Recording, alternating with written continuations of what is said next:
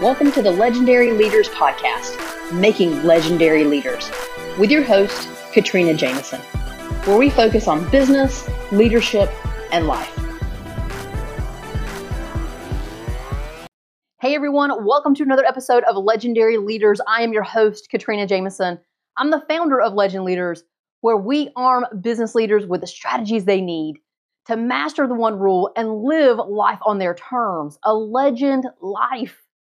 All right, innovative leader, you're out there kicking some butt. I'm very proud of you. I'm getting feedback that you're taking all of these pieces of information and you're applying them. Congratulations.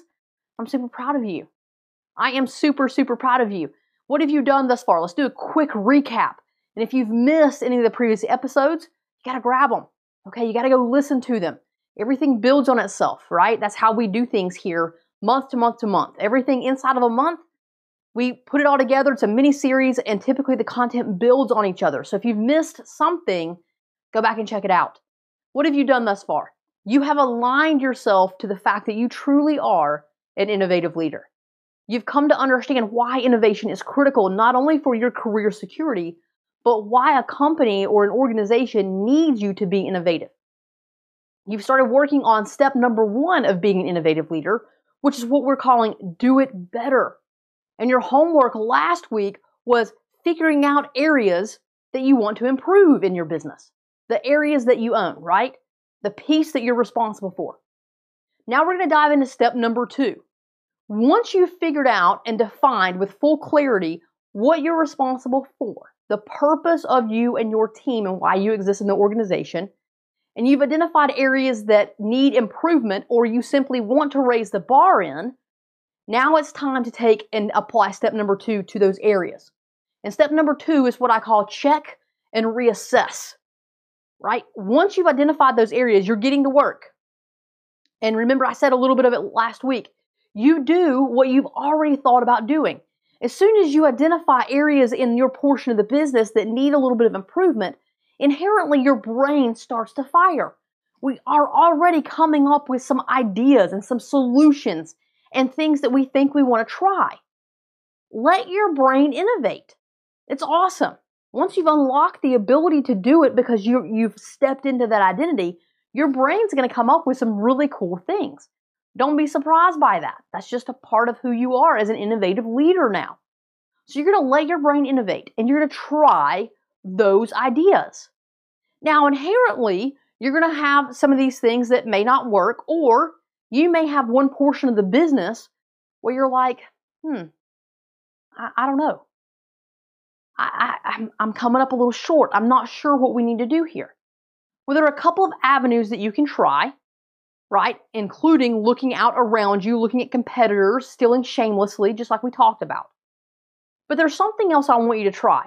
And this applies whether you have an amazing idea and you're trying that, or you're not really certain and you don't really have a great idea. You're not sure what you want to try in order to improve and innovate around, right? Innovation, make something better. You're not sure how to make this piece of the business better.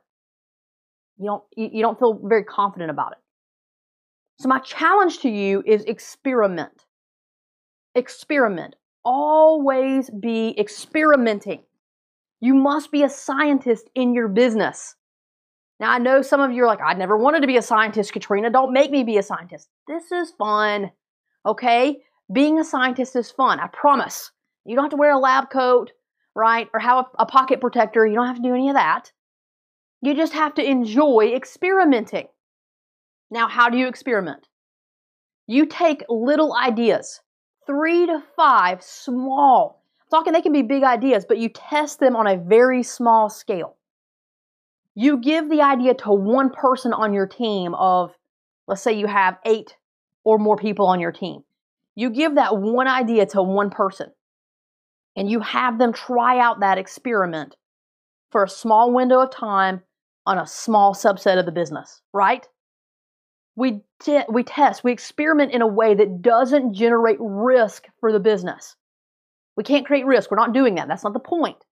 What we're trying to do is feel comfortable trying new things. And the reason why the majority of us don't innovate and don't experiment is because we're afraid we're going to fail. Remember, we're looking for career security here. That's what we're always looking for above and beyond anything else at this point in our careers.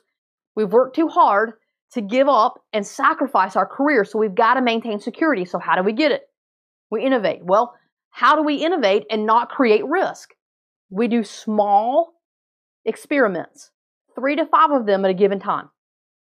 Don't do more than 5. Your team can't handle more than 5. Okay? But 3 to 5 small little experiments. Very, very minimal risk. We've got to take a little bit of risk, because if it was 0 risk, it's probably not going to improve anything. So there's going to be a little bit of risk, but it's going to be so minor that you're going to be able to accept it. Okay? And remember, if there's not any risk, then there's not going to be any reward. So we've got to try things with a little bit of risk. Even the ideas that you came up with immediately, right out of the gate, as soon as your brain was firing when you looked at those problems, those solutions have some risk. Realize that, okay? So here's the deal. When you're checking and reassessing, what you're doing is putting into action the things that you immediately thought of that you feel certain are going to work. At the same time, you're coming up with 3 to 5 small experiments, little ideas that may work, but you just don't know. Okay? You're going to take these small experiments, these little tiny risky experiments, but you're going to do them on such a small scale that the risk is going to be minor. And what you're going to do is you're going to put them out there. And what you're going to do before you get started is this. You're going to create a framework for your tests. Who owns what? How many team members do you have? Is there going to be a team member that always runs the experiments for this metric, for this portion of the business? Maybe. Or are you going to rotate? How are you going to allocate experiments? You're going to do it based on their talents and gifts? Maybe. Maybe not. There's no wrong way to allocate experiments, but the point is this. You must have a way, because if you don't, you're never going to allocate them, because you're going to spend so much time trying to decide how to allocate them. Let me say that again. I'm getting excited and speaking really quickly. You're going to spend so much time trying to figure out how to allocate them that you won't actually give them out. You won't divvy them out and allow the experiments to run. So your homework is this, okay? I'm going to give you some homework. Step number 1, understand. Step 2, check and reassess. What are you checking? You're checking on the ideas that you knew were going to work, and you're going to assess and assess and assess and reassess what's working. At the same time, you're going to put some experiments out there, and you're going to check on them, and you're going to reassess and understand, was this little experiment worth anything? Did it generate some results? Oh, maybe I should try this on a broader scale. Okay, good. Experiment number 2 is working really well. I'm going to pull this out from just 1 team member, and I'm going to try it with 3 team members now. That's what experiments allow you to do. So you're going to go execute on the ideas that you feel very confident in. You're going to come up with 3 to 5 experimental ideas. You're going to create a framework for how you're going to run experiments within your team. Okay? It's the same framework. If you're a scientist and you're trying an experiment, you have to have some controls, some consistency, the things that you always do that don't change. And so create your controls. How are you going to run experiments consistently? And then you're going to go ahead and start trying some of this stuff.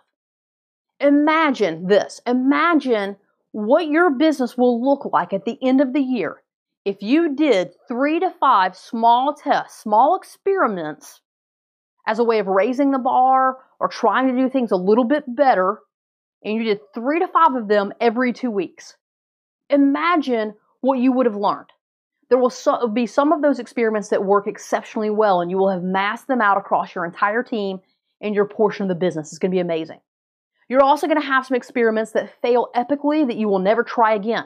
But you're going to have a list and a document. You're going to have somewhere that you store the experiments that you've tried so that you can look back and say, no, we're never going to go down this path. It didn't work, right? Unless the market changes or the team changes or something changes within us or how we do business, we can't go down this pathway. It doesn't work. Here are the list of experiments that do work. Imagine the knowledge that you're going to have. Imagine the value that you're going to have to the organization because you have even more clarity on what works and what doesn't, and therefore the company has even more clarity. on what works and what doesn't work. That's what step number 2 gives you. The ability to go and apply the things that you know are going to work with pretty solid certainty, but at the same time gives you the freedom to experiment and create additional certainty, or stop trying things that don't work, but that you would have never known didn't work if you didn't just try it, right? You got to try it. We have to experiment in our business. That's part of being innovative. Think of any innovative leader. They're always experimenting, and that's why you must have 3 to 5 small experiments happening at the same time. So that's what I'm going to leave you with, okay? That's your homework, is to go put into play the ideas you know that are going to work, and then come up with your 3 to 5 experiments. Next week, we're going to tackle step number 3, and then you're going to walk away feeling confident that you truly are an innovative leader and you know how to be an innovative leader.